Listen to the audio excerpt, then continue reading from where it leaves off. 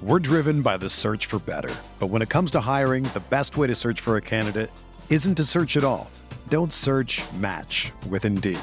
Indeed is your matching and hiring platform with over 350 million global monthly visitors, according to Indeed data, and a matching engine that helps you find quality candidates fast. Ditch the busy work. Use Indeed for scheduling, screening, and messaging so you can connect with candidates faster. Leveraging over 140 million qualifications and preferences every day, Indeed's matching engine is constantly learning from your preferences, so the more you use Indeed, the better it gets. Join more than 3.5 million businesses worldwide that use Indeed to hire great talent fast. And listeners of this show will get a $75 sponsored job credit to get your jobs more visibility at Indeed.com/Blue Wire. Just go to Indeed.com/Blue Wire right now and support our show by saying that you heard about Indeed on this podcast. That's Indeed.com/Blue Wire. Terms and conditions apply. Need to hire? You need Indeed. Okay, it's time to commit. 2024 is the year for prioritizing yourself. Begin your new smile journey with Byte, and you could start seeing results in just 2 to 3 weeks.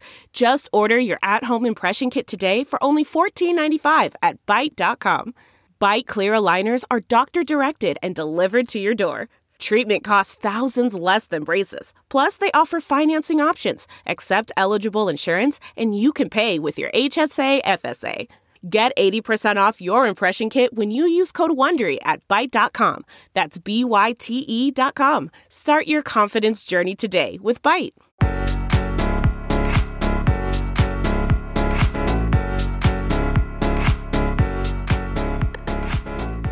Hey everybody, welcome back to another episode of Coast to Coast on the Her Hoop Stats Podcast Network. I'm Krita Mustafa alongside Calvin Wetzel, and I'm so excited for us to have another special guest on the podcast this week. That's none other than Brynna Maxwell of Gonzaga. She is a senior. Brynna, thanks so much for joining us on the podcast today. How are you doing? Doing good. Thanks for having me on. I'm excited. Of course. So excited to talk some Bulldog basketball today. I do want to talk about your team. You guys are undefeated so far in the year 2024. You haven't lost since like November 26th. So I wanted to ask, what has really clicked with this team so far this season? Yeah, I think this team is really special. I think a lot of people will say their team's special, but our team we basically have every single person back from last year. We're all pretty veteran. A ton of experience. We're all super close. Almost all of us live in the same building on campus. So it's just a team that's so tight and connected. And then, on the court is super fun, off the court super fun. And you just can see the joy on this team when you watch us play. And I think that's what sets us apart a little bit. And with you specifically, Brynna, one thing that I have loved watching you the last couple of years is obviously your shooting ability, but the way you get your coming off all these different types of screens and the stuff you guys run, I know you went 4 for 5 the other day. You put up some crazy numbers pretty regularly. I'm interested, what is your shooting routine like? What goes into making you the shooter that you are? I got to give a lot of credit to my dad on that one. He taught me how to shoot, everything he knows about shooting. He actually set his high school scoring record, so he knows what he's talking about. But he taught me from the ground up how to shoot. I don't think I shot my first 3 till I was 12 or 13. So he kind of built the basics. And then when I got here, one of our assistant coaches, Coach Jordan Green, he kind of fine-tuned my shot a little bit. And the coaches here do such a great job of getting me open and finding shots and running plays that'll get me open. And then my teammates are just amazing passers too. So it's just kind of all that together. It's just kind of manifested itself into something really cool. And God gave me a gift, and I'm just trying to do it to glorify him. Yeah. Speaking of shooting, did you see that the Sabrina Ionescu and Steph Curry 3-point contest is officially official? And that's happening pretty crazy. Soon. That's really cool. Is she somebody that you kind of follow or look up to in terms of that? I wouldn't say look up to. I think she really paved the way for a lot of people in women's basketball and kind of put women's basketball on people's radars and create a huge fan base, a bigger fan base than there once was. And our team has the Sabrina shoes, so a lot of people on our team wear them. So she's definitely been kind kind of a trailblazer for basketball and college basketball. But I got to play against her freshman year a couple times, and that team's going to be really special if it wasn't for COVID. But yeah, she's a really good player. And I also want to ask. Oh, sorry. Go ahead. Yeah. Go ahead, Karina. I just wanted to ask because, like, I'm the lone Canadian on this podcast, so I gotta ask somebody else in the senior class, which is Yvonne Ejim. How has it been to flourish with her? How has it been to play with her? Because you both have been super exciting this season. Oh my gosh, that girl is one of a kind. She's so, I don't know. She's. You wouldn't think her past personality off the court would be the same on the court because she's such a character, but on the court she is a stud. Like I've never had a post player like her before. She is so fun. If we need a basket, we can just get into her and she'll just make something happen. Sometimes she's triple teamed and finds a way to get an easy bucket. And she's just so under the radar and goes so unnoticed. Doesn't give her the credit she deserves, but she's going to be so good just finishing out this year and beyond that as well. Yeah, it's been super exciting to watch you both for sure. Yeah. Been playing with players like her and obviously like you talk about your teammates playing with some good passers as well. Like going back to your shooting a little bit, like how much easier does it make it when you have like obviously Yvonne Ejim is drawing so much attention in the post and you have all these different other options around you that the defenses have to worry about. Like how much does that help you do your job? Yeah, our team is, I don't know. I would love to see a scouting report on what our team, like people plan for our team because we have so many threats. It's not just a one-person team or a two-person team. There's pretty much all the time. There's 5 people on the court that can score, and you can't just not guard somebody or double team somebody because there's always a threat. And I think that really stretches the floor, makes it easier for a lot of people on the court. You got Trong twins who are just 3-level scorers, great passers. And you got, Eliza Hollingsworth is our other post player who is a kind of a stretch 4, can knock down the 3. And of course you got Vaughn who just demands attention. And, when all that's people are looking at them, then yeah, I might be open for a 3 in the wing. So really it's like just the amount of depth we have and the skill on this team is just really cool. Angie's List is now Angie, and we've heard a lot of theories about why. I thought it was an eco move. Fewer words, less paper. No, it was so you could say it faster. No, it's to be more iconic. Must be a tech thing. But those aren't quite right. It's because now you can compare upfront prices, book a service instantly, and even get your project handled from start to finish. Sounds easy. It is, and it makes us so much more than just a list. Get started at Angie.com. That's ANGI, or download the app today. There's no distance too far for the perfect trip. Hi, checking in for... Or the perfect table. Hey, where are you? Coming! And when you get access to Resi Priority Notify with your Amex Platinum card... Hey, this looks amazing. I'm so glad you made it. And travel benefits at fine hotels and resorts booked through Amex Travel, it's worth the trip.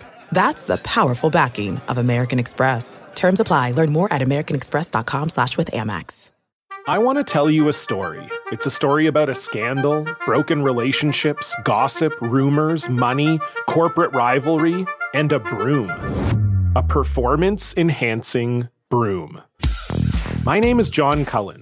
I'm a comedian, podcaster, and for 20 years, I was a semi-professional curler. And I want to tell you the story about how a single broom almost imploded the 500-year-old sport of curling. We felt like we were bringing a knife to a gunfight. It's the story of a superstar and his fall from grace. Well, I was being dragged through the mud. It's the story of 2 brother entrepreneurs with a dream. I said, that's great news. It's a story of intrigue. I still don't understand why we want to keep his name secret. The full story has never been told, so I'm going to tell it. Broomgate, how a broom almost killed curling. It was a year I'd like to forget. To listen to Broomgate, search for Broomgate in your favorite podcast app. That's all one word, Broomgate. And so, I want to talk about your conference a little bit too. In the WCC, like you guys are 7-0, you're almost at the halfway point. What have you guys, or what would you say you've learned about this team so far, like in the first month of conference play compared to where you guys were a year ago? Maybe where have you grown? And then where do you hope to see this team like a month from now when you wrap up conference play? Yeah.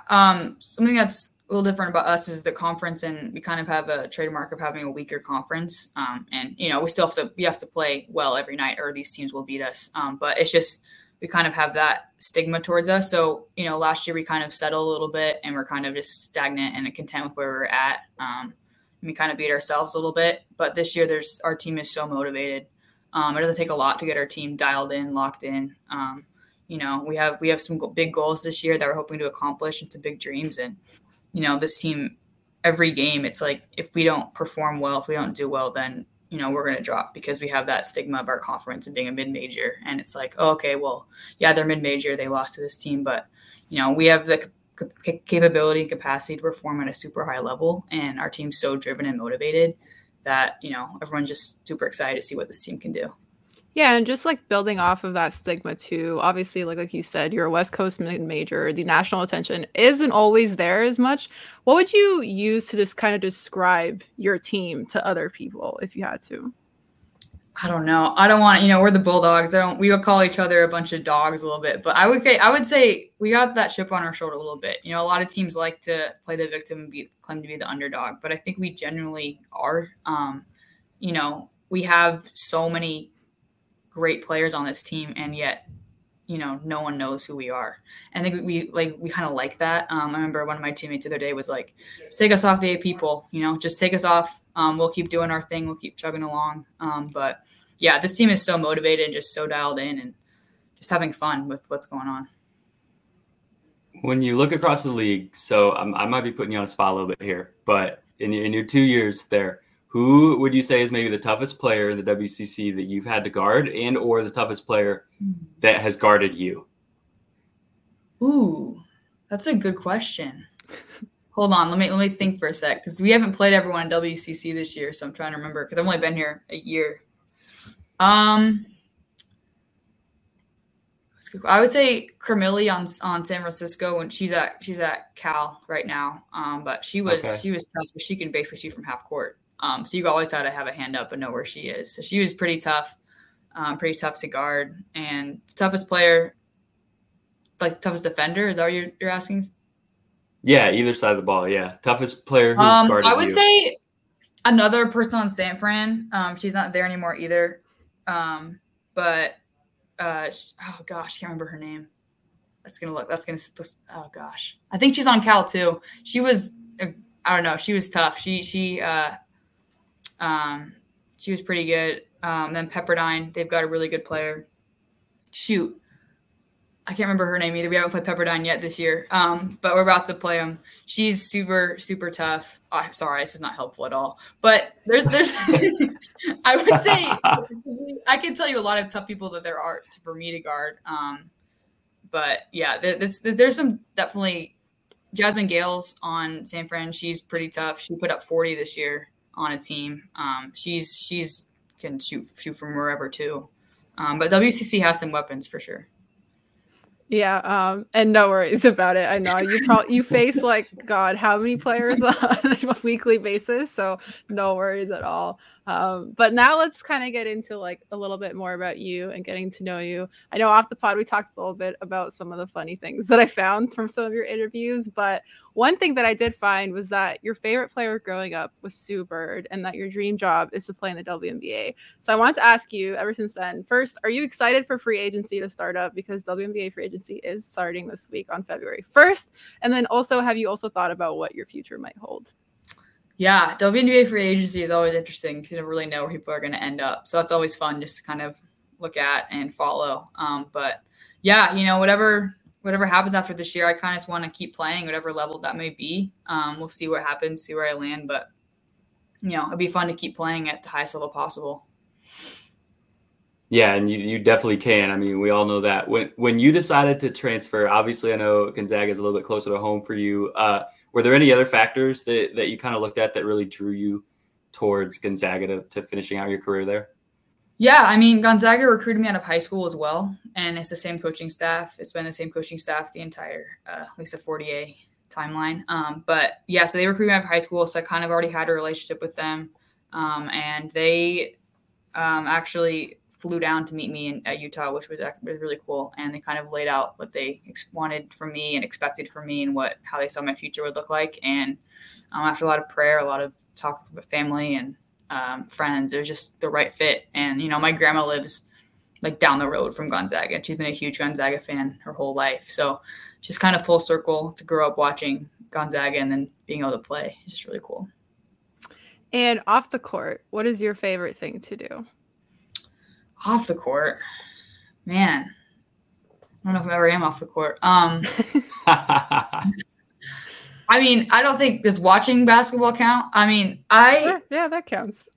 I feel like the favorite thing to do, I'm not playing basketball, is to go play basketball because I'm not. I love that. I don't know. I hang out with friends. I read a little bit. Right now, homework's got me, but I mean, I love the gym. I would live there if I could. I mean, I love basketball more than anyone that I know. So I would say if I'm besides basketball, it's probably I'm about to go play basketball. That's probably what my favorite thing is. Listen, I'm also a senior, so I feel you on the homework part. How do you like balance schoolwork with, basketball at the same time? Yeah, that would probably be a great question to ask for literally anybody else, but I'm actually in a master's program right now, so I'm not in class.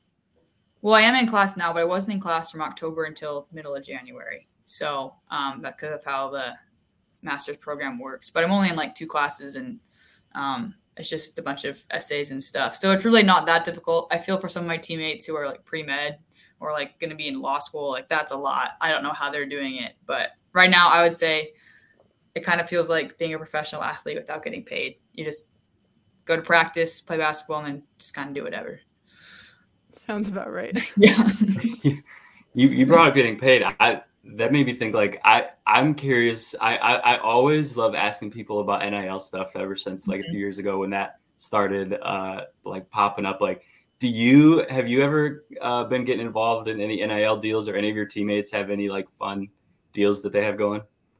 Yeah, there's a few good ones. I haven't been that invested in it. I mean, I'm just not really have that much interest, but a lot of my teammates, like some of them have